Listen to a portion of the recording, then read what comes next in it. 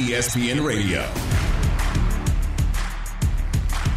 Freddie Coleman and Chris Canty on ESPN Radio, the ESPN app, Sirius XM Channel 80, and ESPN Plus. We are presented by Progressive Insurance. Get at us on Twitter at Coleman ESPN and at Chris Canty 99. Also tap in on the Canty call-in line, 888-SAY-ESPN. That's 888-729-3776. We want to hear from you on what the best landing spot for Deshaun Watson is. It's down to three teams, the Atlanta Falcons, the Carolina Panthers, and the New Orleans Saints. All teams making moves, making pitches to get the franchise quarterback of their dreams in Deshaun Watson. We want to hear from you on what the best place for Watson is. But right now, Freddie C., we got to go to the call-in line and bring on ESPN sports betting analyst Aaron Dolan. And, Aaron, it's a great time to have you with St. Paddy's Day and the first full day of the NCAA tournament. It's fair to say that this is going to be the least productive workday of the new year. But I will say this, in looking at March Madness, feels like I was about to bust everybody's brackets right now with them being down to Richmond in 5 minutes to go. But looking at today's games, what are some of the plays that you actually like that you see value in for the NCAA tournament from a betting perspective? Yeah, it's pretty crazy. Iowa's down right now. Gonzaga's down by 1.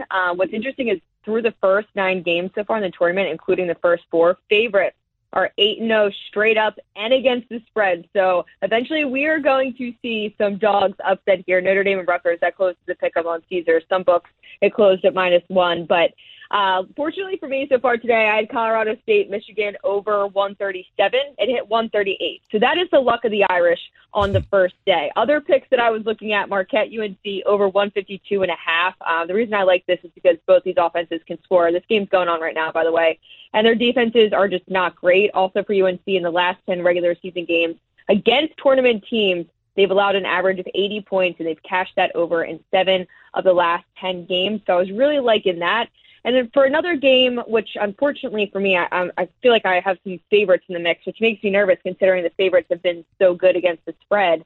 I wanted to lay the points with Arkansas against Vermont. I know Vermont's such a popular pick for an underdog spot, but Arkansas's defense is actually really good. They're ranked in the top 20 in adjusted defensive rating on Ken Pom. On top of that, for Vermont, look, I'm not trying to – it's not a knock at them what conference they're in, but they're an American East team. Yes, they have momentum. They haven't lost since December 7th, but they're not playing competition like the Razorbacks are playing. So I actually think the Razorbacks will be able to cover that just based on their defense being able to kind of clamp down there. I also like St. Mary's -2.5. Look at me giving out these favorites. Usually that's not me. I'm usually taking the underdogs. But the Gales are 17th in adjusted offensive efficiency, 9th in defensive efficiency on Ken Pom. They can hang with the best of them. They also beat a team like Gonzaga this season. They led the West Coast Conference in points allowed, rebounds allowed, field goal, 3-point, and free throw attempts. Now, as for Indiana, we saw them win that first 4 game against Wyoming, but their 5-10 record against teams in the tournament isn't great for me. On top of that, they're 2-5 against the spread as an underdog of 5 points or less. So I think St. Mary's offense will get things going, put up a ton of points, and their defense will limit Indiana in this game. Aaron Dolan, ESPN sports betting analyst, hit her on Twitter, Aaron K. Dolan, joining Freddie Coleman and Chris Canty on ESPN Radio and ESPN Plus. I always tell people don't be seduced by a team having a great run in a conference tournament, whether it's Virginia Tech in the ACC and Iowa in the Big Ten. How does Vegas view those teams who are white-hot coming into this tournament? And as you mentioned, Iowa losing to Richmond right now, and Virginia Tech could be one of those one-and-done teams, even though they had a great run in the ACC tournament, Aaron. Yeah, I mean, I think the odds are set on how they expect them to do in these first couple of matchups. Of course, they're absolutely going to start switching up. I mean, I think what's really important when you're looking at some of these teams, at least when I've been tracking the futures over the last couple of weeks, is looking at a team's adjusted defensive rating as well as momentum and just how they're really stacking up against good competition. You're in a spot here when you enter the tournament where some of these teams, like I just mentioned, Vermont and American East team, yes, they have a crazy amount of momentum, but they're not playing teams that are, a team up to the caliber of an SEC type team. So the lines, the bookmakers and whatnot, they factor all that in there. But at the same time, I mean, it really does depend on what conference you're in terms of where you're going to land in those futures markets. Well, and speaking of the futures market, Aaron, are there any teams that are out there right now that you think have a tremendous amount of value when it comes to being able to make it out of their respective region? Yes, I like Tennessee 4-1. I've been talking about this. I know this is a really tough part of the bracket to come out of the South, but Tennessee, 36 in adjusted offensive rating, third in defensive rating. Their defense is absolutely elite. They have the momentum. They've won 12 of the last 13 games, and that was against elite competition. They beat Kentucky twice, Auburn once. They just won the SEC tournament title against Texas Tech, who, by the way, is one of the best defenses in the country, and they won that game by 15 points. I think they can get by a Villanova squad. They already beat Arizona, that's number 1 seed. So I do really like Tennessee at 4-1. Also, if you want to take them to win it all, a couple of weeks ago it was 60-1. My coworker Joe Fortenbaugh has a ticket for that, but it's still 16-1 right now to win it all. When I did my bracket challenge for ESPN, I actually have Tennessee winning it all. So I was going with a long shot there, but I will say in the past 21 national championships, 20 of those were won by a number 1, number 2, or number 3 seed. So I'm rocking with Tennessee. So do we dare ask you who are the other teams in the Final Four? The other teams that I have in the Final Four, I have Gonzaga, I have Kansas, and I have Kentucky. I'm a little nervous for Gonzaga right now. You sound nervous. You know, they're not the best team. Yeah. So, there's a lot of things going on right now. A lot of things going on in my head. I think the number 1 seed that's probably the shakiest, honestly, is Baylor, just given that LJ Cryer and the injuries that are going on there. But a lot of people are also counting out Gonzaga. A lot of people in the West region really, really like Texas Tech. I mean, their defense is great. That's why I'm rocking with a Tennessee-type team, because I already saw how they played against each other. Aaron, I got another question for you, and this is in the NFL. The big storyline that everybody is following is where Deshaun Watson is going to land. The Houston Texans are ready to trade him, and the 3 finalists are all NFC South teams. I was curious as to how you view the NFC overall and how Deshaun Watson being traded to that division could affect the futures market. Yeah, it absolutely will affect the futures market. I'm looking right now. We have in our SIG gambling chat, these odds for the NFC South did just come back up. Tampa Bay is at -230 after the Tom Brady news. New Orleans moved to +400. They moved out. Atlanta moved really far out, +500 to 12-1. Carolina, meanwhile, also +250 to +700. Now, some of these are moving around drastically right now. Tampa Bay moving back just slightly.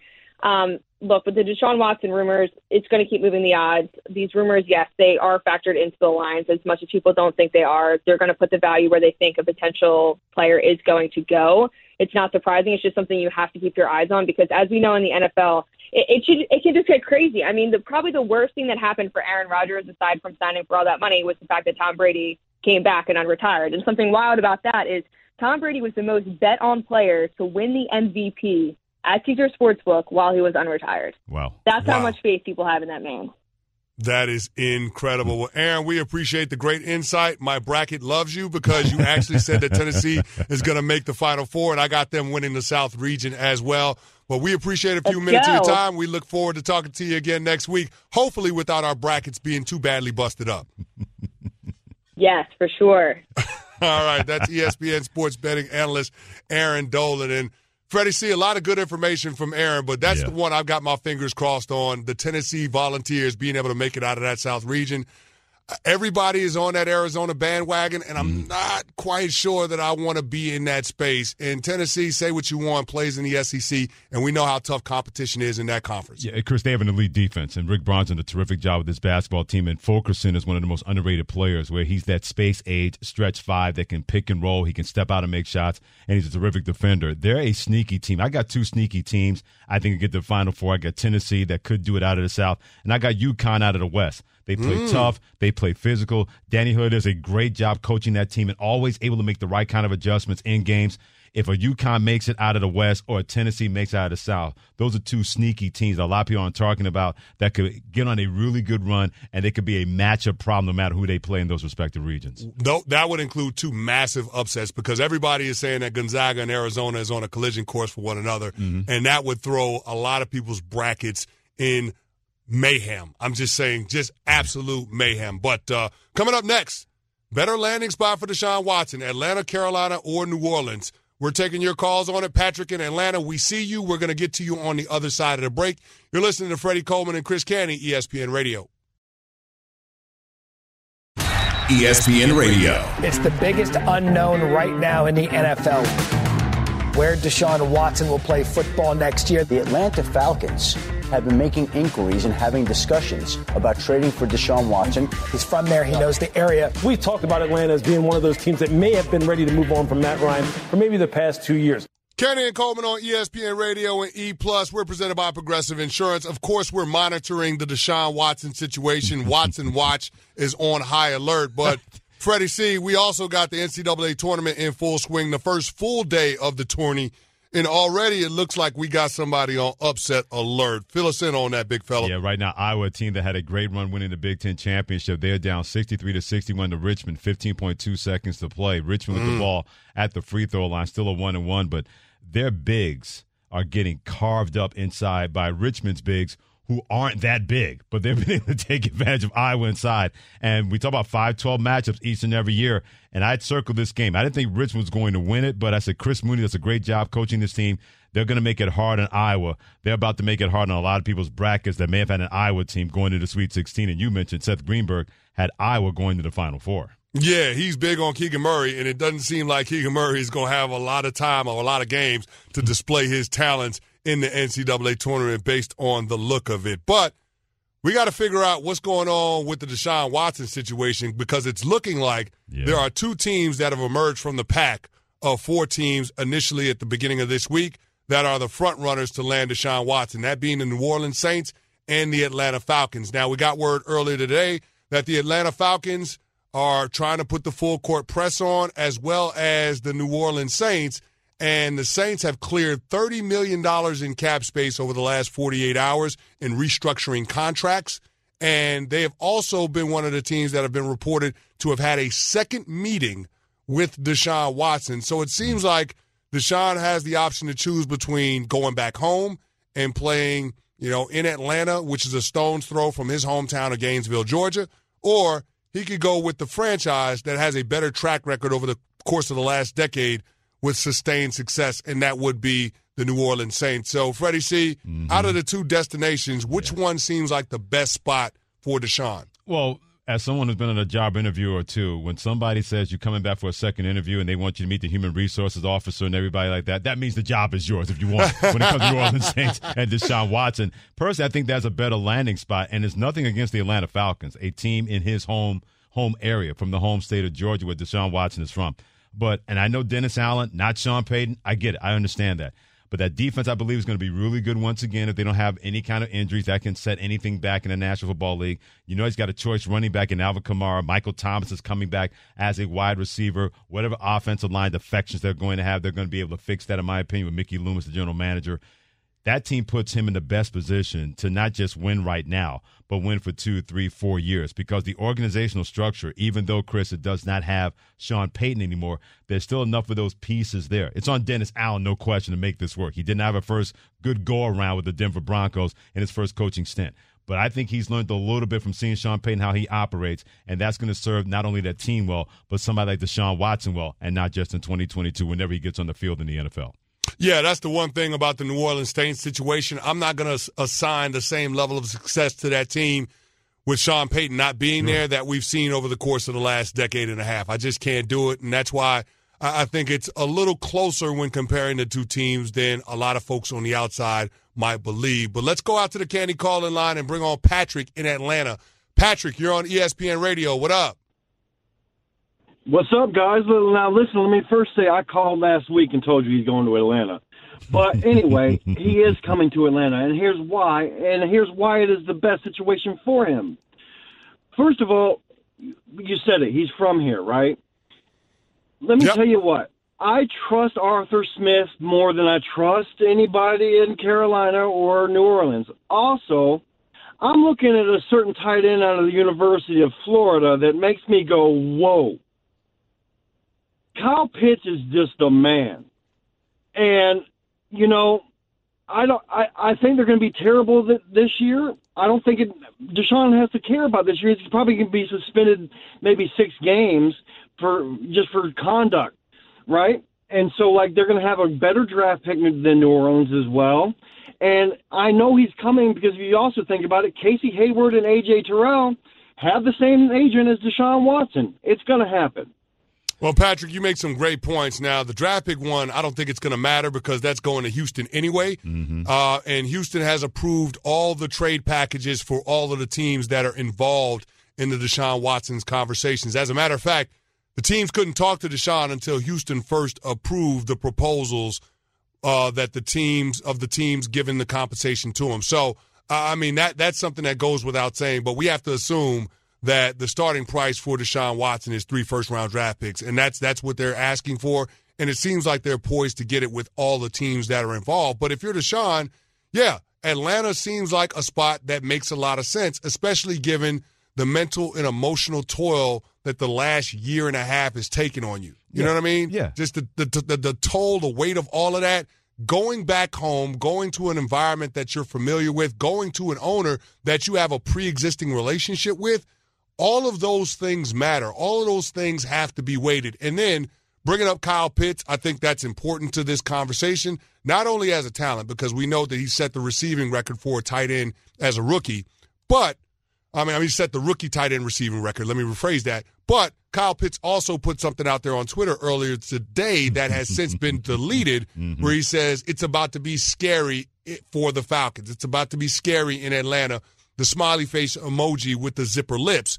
That was then taken down, also making the link. Kyle Pitts and Deshaun Watson have the same agent as well. So you would connect the dots and say Kyle Pitts has some inside information that not everybody else does. So those are the developments that have happened today with the New Orleans Saints and the Atlanta Falcons, where you could make a case that signs point to both teams being the front runners in the Deshaun Watson sweepstake. And now it's just about Deshaun Watson making that decision. Another piece of information that's important to this conversation, Freddie. Matt Ryan, the quarterback for the Atlanta Falcons, has a $7.5 million roster bonus due tomorrow. Mm-hmm. So not that that's putting a shot clock on Deshaun Watson, but if that's the place that you want to go, you could help save Arthur Blank a little bit of money that he can then turn around and give back to you if you decide that you want to go to the Atlanta Falcons. Make that decision this evening as opposed to making it tomorrow morning. Just putting it out there, food for thought. But it feels like this is going to be a decision that's made in the next 24 to 48 hours. With all that being said, and I the hometown love for our caller that he had, he said he called and said he was going to go to Atlanta, although he trusts Arthur Smith of the 1 year more than Dennis Allen, but that's a lot of faith in Arthur Smith. I don't trust any of them head coaches. I don't trust any of them. But the question is, what is a better landing spot? And I know Kyle Pitts is there, but Deshaun Watson will make any better spot, any landing spot better. And he has more personnel with the New Orleans Saints than the Atlanta Falcons. And by the way, to bring some memory to everybody's memory, Calvin Ridley's not going to be part of this organization. So you got to find a wide receiver to go along with Kyle Pitts. This way he's not seeing double and triple coverage anymore, because that is a bad boy tight end. There's no doubt about that. They have so much of an offensive system in the Saints that really favors a quarterback being a point guard and sharing that ball and sharing the sugar. Steve Lavin from Fox Sports likes to say, with a point guard in college basketball. We've seen Deshaun Watson being able to do that with the Houston Texans. He's not going to have anywhere near the personnel that he's going to have with the Saints. So, yeah, he may go to the Atlanta Falcons because of the hometown thing and being in his home state. But for my money, the better landing spot is that Saints team. With that defense, with Alvin Kamara as a running back, and plenty of wide receivers to spread the football around. If I'm Deshaun Watson, nothing against the Atlanta Falcons, but a better landing spot for me in 2022 and my football future is that organization with the Saints instead of the Atlanta Falcons playing in his home state. All right. You continue to throw shade on the Atlanta Falcons. I don't like it. But coming up next, we're actually going to have somebody that has some inside information in the Atlanta Falcons organization, somebody that covers the team, that's around them very closely. He'll be able to give us the latest on the Falcons side of the Deshaun Watson sweepstakes. Also, RJ in Denver, we see you on the Kenny call-in line. We're going to get to you on the other side of the break. ESPN Radio. Kenny and Coleman on ESPN Radio and E+. And Freddie C., we got an update on the NCAA tournament, don't we? Yes, we do. And if you're afraid of spiders, this update is not for you, because Richmond, the number 12 seed, they take down the number 5 seed Iowa. Great ball game by Richmond. Think about this. 3 years ago, after Chris Mooney, the head coach of Richmond, finished 13-20, there were fire signs all over the place on that campus, Chris Canty, when it comes to Richmond. 3 years later, they beat Iowa 67-63 in a Midwest region first-round game, and Jacob Gilliard couldn't be guarded. He had 24 points, 6 assists, and 6 rebounds. But give a lot of credit to Richmond, who had to win 4 games in 4 days in the A-10 tournament just to get here, and now they're on the way to the round of 32 in the NCAA tournament. Yeah, so thanks a lot, Richmond, for busting my bracket because I had them going to the Sweet 16, that being the Iowa Hawkeyes, and that's not going to happen. Thanks a lot for the tip, Seth Greenberg. I really, really appreciate it. But switching gears and getting back to the NFL, Deshaun Watson watch, of course, that's in full swing. We're on high alert to see where Deshaun Watson goes. And for the inside scoop on the Atlanta Falcons side of this conversation, we got to go out to the Candy calling line and bring on ESPN Falcons reporter Michael Rothstein. And, Michael, we're talking about the two teams that appear to be the front runners for Deshaun, that being the New Orleans Saints and the Atlanta Falcons. With the Falcons, there is the complication of dealing with the incumbent quarterback, Matt Ryan, who is due to earn a roster bonus of $7.5 million tomorrow. That could be a significant hurdle in terms of trying to find a way to create the cap space to be able to absorb Deshaun Watson's contract. Can you give us some more insight as how to Atlanta front office plans to deal with that piece of it? Well, I don't really know the answer to that question. I've always been told, don't lie. Just if you don't know the answer, just say you don't know. And I don't know how they do it financially. Of all of the things when it's come to the Deshaun Watson situation from a football perspective, I'm just going to say from a football perspective because there's obviously everything else going on away from football. But from a football perspective, the thing that has been the most challenging to me to how they're going to figure it out is the financial piece of it. Because, yes, like you said, he's owed a $7.5 billion roster bonus. Now, they were initially going to maybe turn that into a signing bonus, but that doesn't do anything, and they didn't file the restructure that was maybe going to get filed. So I don't know how they do it, but in the reality of all of this, I don't think that $7.5 million is necessarily going to be an impediment for the Falcons in making that move, and I say that in part, too, because the Falcons are already going to have, if they trade for Deshaun Watson, something like $70 million tied into the quarterback position next year because of Watson's $35 million plus whatever the dead money on Matt Ryan will be. So at that point, what's another 7.5? Like you're pretty much gutting your salary cap for a year, and in some ways gutting your roster because you don't have a lot of top end talent on that roster right now already. So I think at that point, it's just, if you're making this deal, you're going all in on that. Maybe things won't be good in 2022, but you're going to maybe have a lot of money in 2023. And how much of that is Deshaun Watson weighing in terms of what decision he's going to make involving these two teams that are the front runners in the same division when it comes to the Saints on one side and the Falcons from his home state of Georgia on the other side, Michael? I honestly don't know. Any person I've tried to get in touch with in terms of Deshaun Watson's camp, anyone that I've attempted to talk to in terms of the Falcons camp has been met by a magic sound. Silence. And that's what I've been getting from everybody so far in terms of what's going on here. And that, frankly, is on the record, is off the record. Like, this has become a very locked up situation in terms of people talking to me. Now, people are clearly talking to other people. But in terms of talking to me, no one's saying much of anything. And that has been the case since literally Adam Schefter and Chris Mortensen's report came out. I texted some people just even to be, hey, can you explain this to me? Is this real? And I have not heard a single word from anybody. Whenever I mention Deshaun Watson's name or the situation, I do not get anything back, or I get something very short back from somebody, which doesn't tell me anything. So to me, what does that tell you? That tells you that this is a very real thing. Wow. Talking with ESPN Falcons reporter Michael Rothstein on ESPN Radio. And Michael, this thing heated up when we found out that criminal charges won't be pursued against Deshaun Watson, and there are the outstanding civil complaints. I think it's 22 in total. How much concern do the Falcons have about those civil complaints and those being addressed, as well as any potential discipline that the NFL may levy against Deshaun Watson moving forward? Again, it goes to what I was saying before. No one's talking. No one's saying anything. We do know this. Deshaun Watson has ties to Atlanta. His trainer's there. He's from Gainesville, Georgia, which is about 10 minutes from Flowery Branch. He worked for the Falcons as a ball boy back in the day. He has a relationship with Arthur Blank. So clearly there are connections between the two. All of that said, we know nothing else in terms of what this means, how the Falcons really feel about this, other than they took the meeting, and the barrier to take the meeting was presenting a trade offer to the Texans. So you're not going to present a trade offer to the Texans, I think, if you're not at least serious about it. And there's been every indication that I think if they were not serious about it, they would have pulled out by now, right? Like, I mean, it's getting a little bit close to do that. So, I don't know how they feel about it. And if this does happen, whenever Arthur Blank, Arthur Smith, and Terry Fontenot talk, they're going to face a lot of difficult questions about, well, why do you feel comfortable with this? What due diligence have you done? Because remember, this kind of came out of nowhere in some cases, at least publicly, in the last 72 hours, if that, maybe less. And so, how much due diligence could you have possibly done on a very complicated case involving 22 complaints?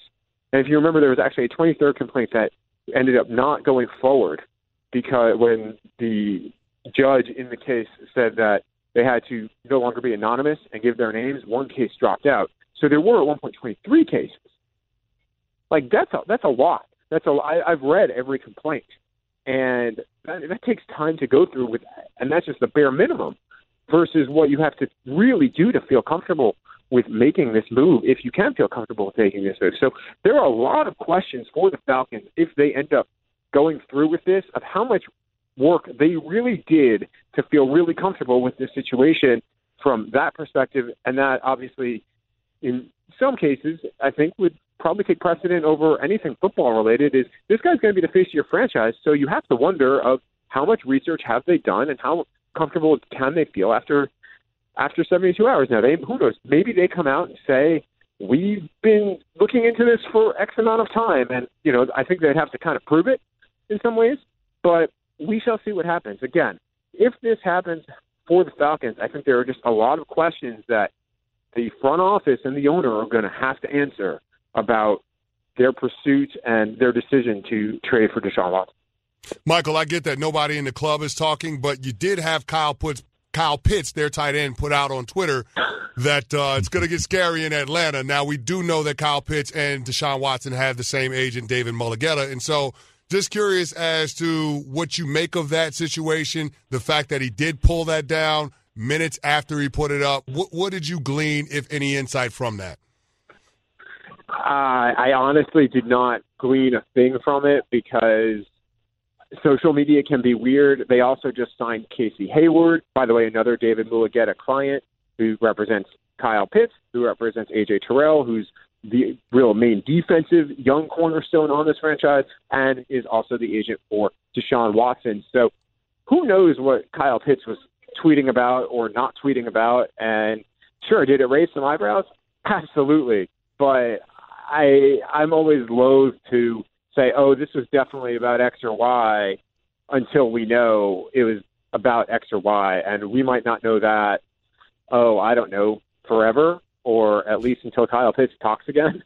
We just may never find that answer out. But it definitely raised some eyebrows. I'm actually covering the NCAA tournament for us in Greenville, South Carolina at the moment. And my phone just started going, bananas because he had sent that. And I'm just like, what is going on here? And then by the time he even got to it, he took it down like 2 minutes later. So who knows? That's just part of this ongoing I don't even know what the right word would be to use it, that has been the Deshaun Watson trade saga. All right. Thanks, Michael. We appreciate a few minutes of your time. Get back to tournament coverage, and we'll talk to you again soon. Absolutely. Anytime, guys.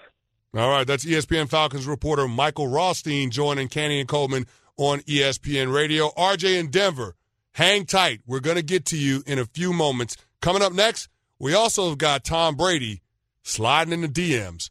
I'll explain. You're listening to Coleman and Canty, ESPN Radio. ESPN Radio. Freddie, there's a lot of people that have different opinions on where they think Deshaun Watson is going to land. And so with more on that, we got to go to the Canty call-in line and bring on RJ in Denver. RJ, you're on ESPN Radio. What up? Hey, what up? What up, fellas? What's good? What's good? Hey, love the swag of the show. Just real quick question. I just don't understand why the idea of Deshaun Watson swapping for Kyler Murray hasn't gotten more traction. I think Bart brought up a good point.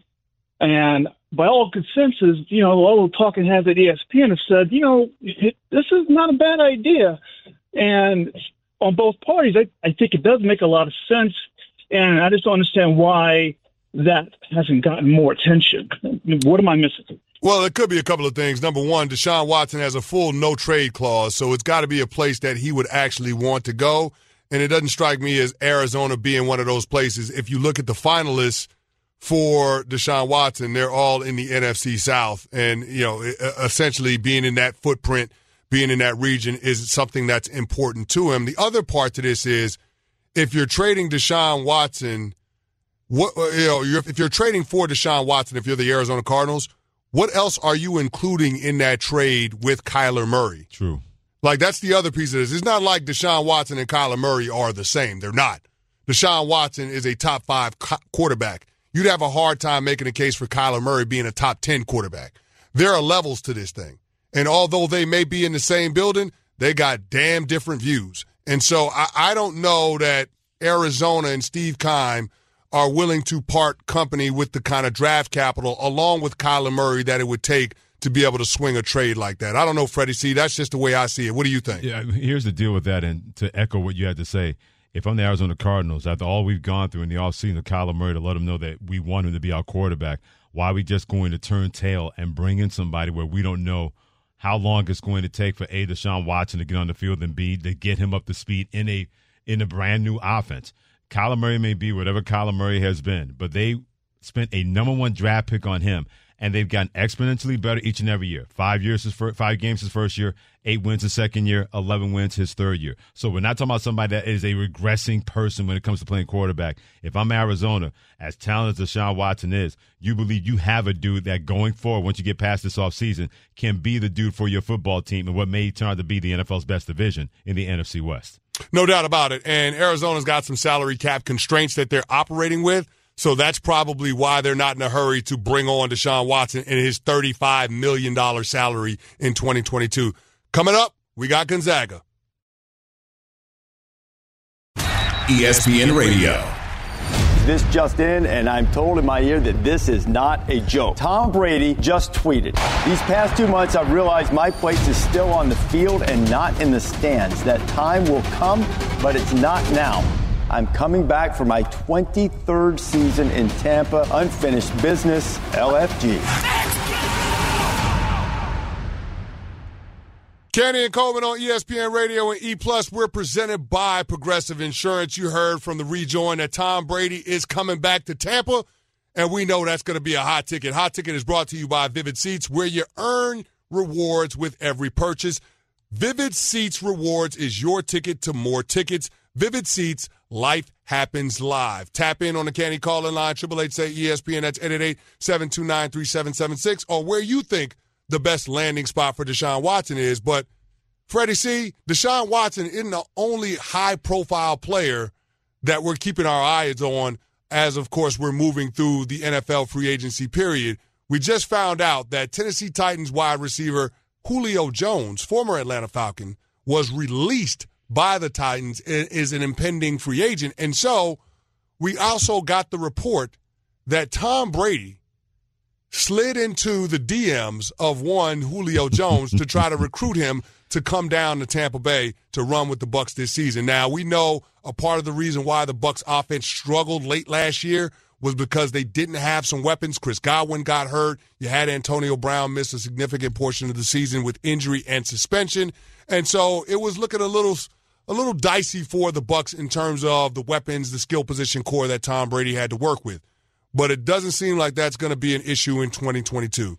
The Buccaneers have re-signed Chris Godwin to a 3-year deal for $60 million with $40 million guaranteed. And now you have Tom Brady taking it upon himself to play general manager and recruit Julio Jones down to Tampa. Now, we all know that this is possible to be able to put all these pieces around Brady because Brady has a $20.3 million cap hit, which is significantly less in terms of the number and the percentage of the cap he's taken up in comparison to one Aaron Rodgers when we start breaking down the two favorites to make it out of the NFC to the Super Bowl. So this is another one of those things, Freddie C., when it comes to the Aaron Rodgers conversation, He's out of excuses as far as I'm concerned. Sure. And I'm not saying that you shouldn't try to get as much money as you possibly can, but you have a hard time reconciling making as much money as you can with being willing to do whatever it takes to enhance your legacy at this stage of your career. And that's the edge that Tom Brady continues to give himself over one Aaron Rodgers. And that's why in my book, I feel more confident saying that the Bucs are more likely to get to the Super Bowl in 2022 than the Green Bay Packers. Okay. The one question I have about this whole recruiting when it comes to Tom Brady and Julio Jones, how much does Julio Jones have left? And whatever he has left, is that going to be enough to help your offense? Is that going to be enough to be an asset to your offense? For all of Antonio Brownness, when he was on the football field and when he was right, he was a productive player for the Tampa Bay Buccaneers when they won that Super Bowl and before he went all Magic Mike before the end of his career in the National Football League last year against the New York Jets. At least he still had something. He still could be a productive player. I wonder about that with Julio Jones because, and Chris, you know this from seeing it and dealing with it, once you start getting injured past 30, those injuries don't stop. There's always going to be something, a nagging here, a nagging there. And Julio Jones, a guy that when he was right, was maybe one of the more physically gifted wide receivers we've seen the last 10 to 15 years in the National Football League. That was a bad boy who was a big man with ballet feet and could get skinny in those kind of areas and make those kind of plays. But now, how much does he actually have left where you say to yourself, yeah, Tom Brady's recruiting him, but do we really need him? Should we really acquire him? And that's a question right now that I don't know how much he has left, but I don't believe it's enough to be a difference maker or whatever kind of difference he can make with that Tampa Bay offense and Tom Brady being his quarterback. Wow. Listen, I have way too much respect for Julio Jones to say that definitively right now. Injuries have been a concern the last few years with him, and I'm not dismissing that. Here's what I'll say. They don't need Julio Jones to be a full-time player. Mm-hmm. This is not like the Brooklyn Nets with Kyrie Irving. What you need from Julio Jones is to be a red zone threat, situational threat, and then, of course, once you get into the postseason, be somebody that's reliable. They went and signed Russell Gage in free agency. They got Chris Godwin. You got Mike Evans. You got a nice little core. But Julio Jones, a player like Rob Gronkowski, who actually came out today and said it's likely that he could potentially return to Tampa Bay as well, those are the guys that make a difference in terms of being able to have success once you get to the postseason. So we'll continue to watch what the Tampa Bay Buccaneers do with Tom Brady.